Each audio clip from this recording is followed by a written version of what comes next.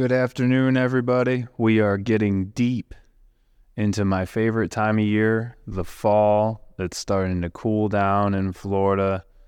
Feel like I was in Alaska for those the end of August and first weeks of September, and then came back home, and I feel like a lot of the heat started to go away. So this time of year is just awesome. I love all the pumpkin stuff and the cooling down, and I think it's like a nostalgia thing with playing soccer in high school and then rugby in college. They were always my main sports at the time, so it's just my favorite time of year. I love it. At the office, what's going on with let me start with this. Me and Elena were just chatting about M3 right before. We got Amy Reese coming in to do a power Pilates class for the October one, which is the second week in October, the 14th, right?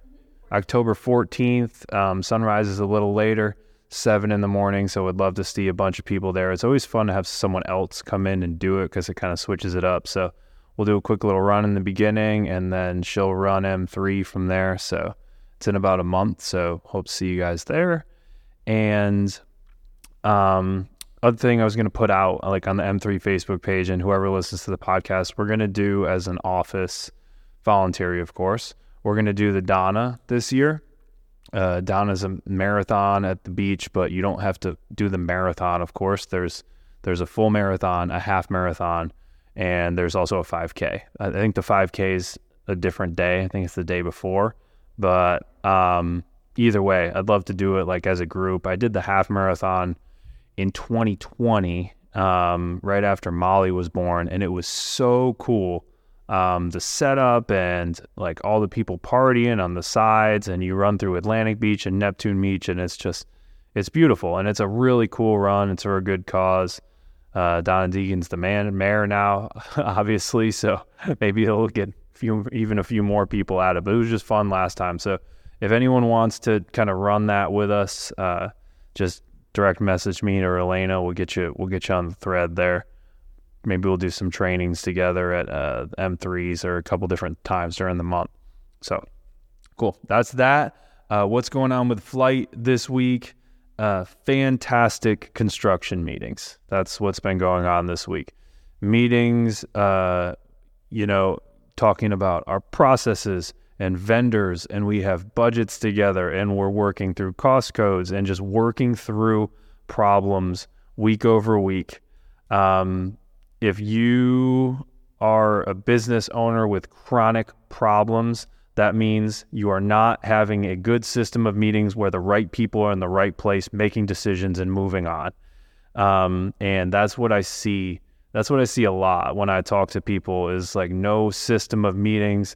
Maybe you do have a system of meetings and you guys talk on Tuesdays, but then next Tuesday you forgot what you talked about Tuesday before, and no one's actually getting any shit done to move the ball forward.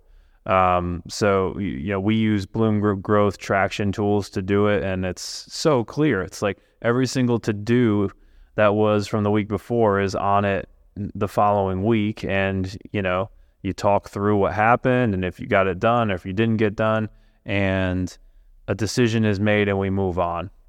And in the space we're getting in, home building, there are just so many motherfucking roadblocks. Every time we turn a different direction, there's some, bureaucratic tape we have to get through. And it's my least favorite thing to go through. But what makes it much less painful is the caliber of people we have in the office and our system of meetings, the fact that we only solve problems once, and then we don't talk about them again. And that's what's so encouraging about these meetings that we've had this week specifically. We've solved a ton of problems. We made a bunch of decisions. One of them that was plaguing us for a while was cost codes, right? Using master format or uniformat.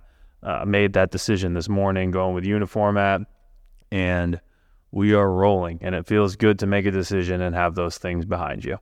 So that's what's been going on. We're still about a week and a half out from our first foundation pour. So feeling good about, where we're at and where we're going. So a lot of forward momentum in the office. My tidbit this week is just had a couple alignment meetings today, and I had similar feedback for both people who I aligned with today. There's a piece of the alignment sheet called Things That Give Me Energy, right? And my list, I saw a couple people at the office, they had lists with only 2 or 3 things on it. My list has like 60 things on it, but not all 60 things are groundbreakingly massive things, right? The example I always give is like, the pumpkin spice coffee thing. For whatever reason, I love flavored coffee, and it's just maybe something with nostalgia or does something to my brain, but it gives me energy and makes me feel good, and I love it. So your list can be as small as that, right? The whole point of it is stopping a little bit to smell the roses. Life is a combination of a bunch of little things that happen to you day over day.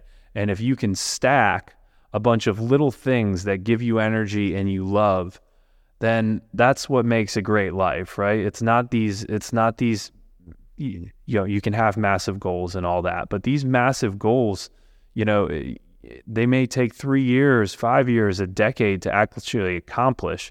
And you don't want to just put your head down and grind and forget about any sort of happiness or life enjoyment during that time period just to hit a certain net worth number, right? There's no fucking point in that. So we believe here that great lives are made by little moments throughout the day. And if you can stop and take enough time to notice these little moments that you actually love and enjoy and bring you happiness, then, you're going to live a great life.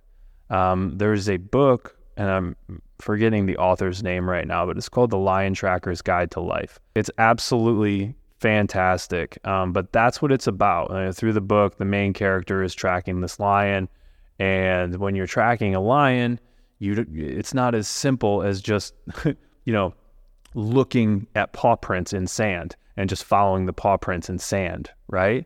It's more being in tune with your environment. He talks about like becoming the lion. He's looking at the way the grass is settled.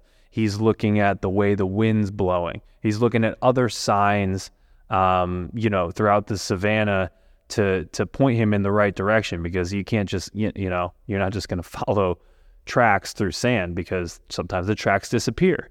And what happens when the tracks disappear? Well, you have to pay attention to those little things to guide you in the right direction. And he related that to life. And that's what I think about the things that give me energy list. These things that you write on your things that give me energy list they're your little pointers in life, pointing you on the track of the lion, right? They're pointing you down the right direction. And if you're busy and going after your goals and just grinding every day, and you don't lift your head up long enough to actually take a look at what these things are, then you're missing out on the whole point of life, right? So I would urge everyone to do that. A couple of the people here have tasks to increase their lists over the next couple months. And it's just a better way to live. So thanks for listening. I'll talk to you next week.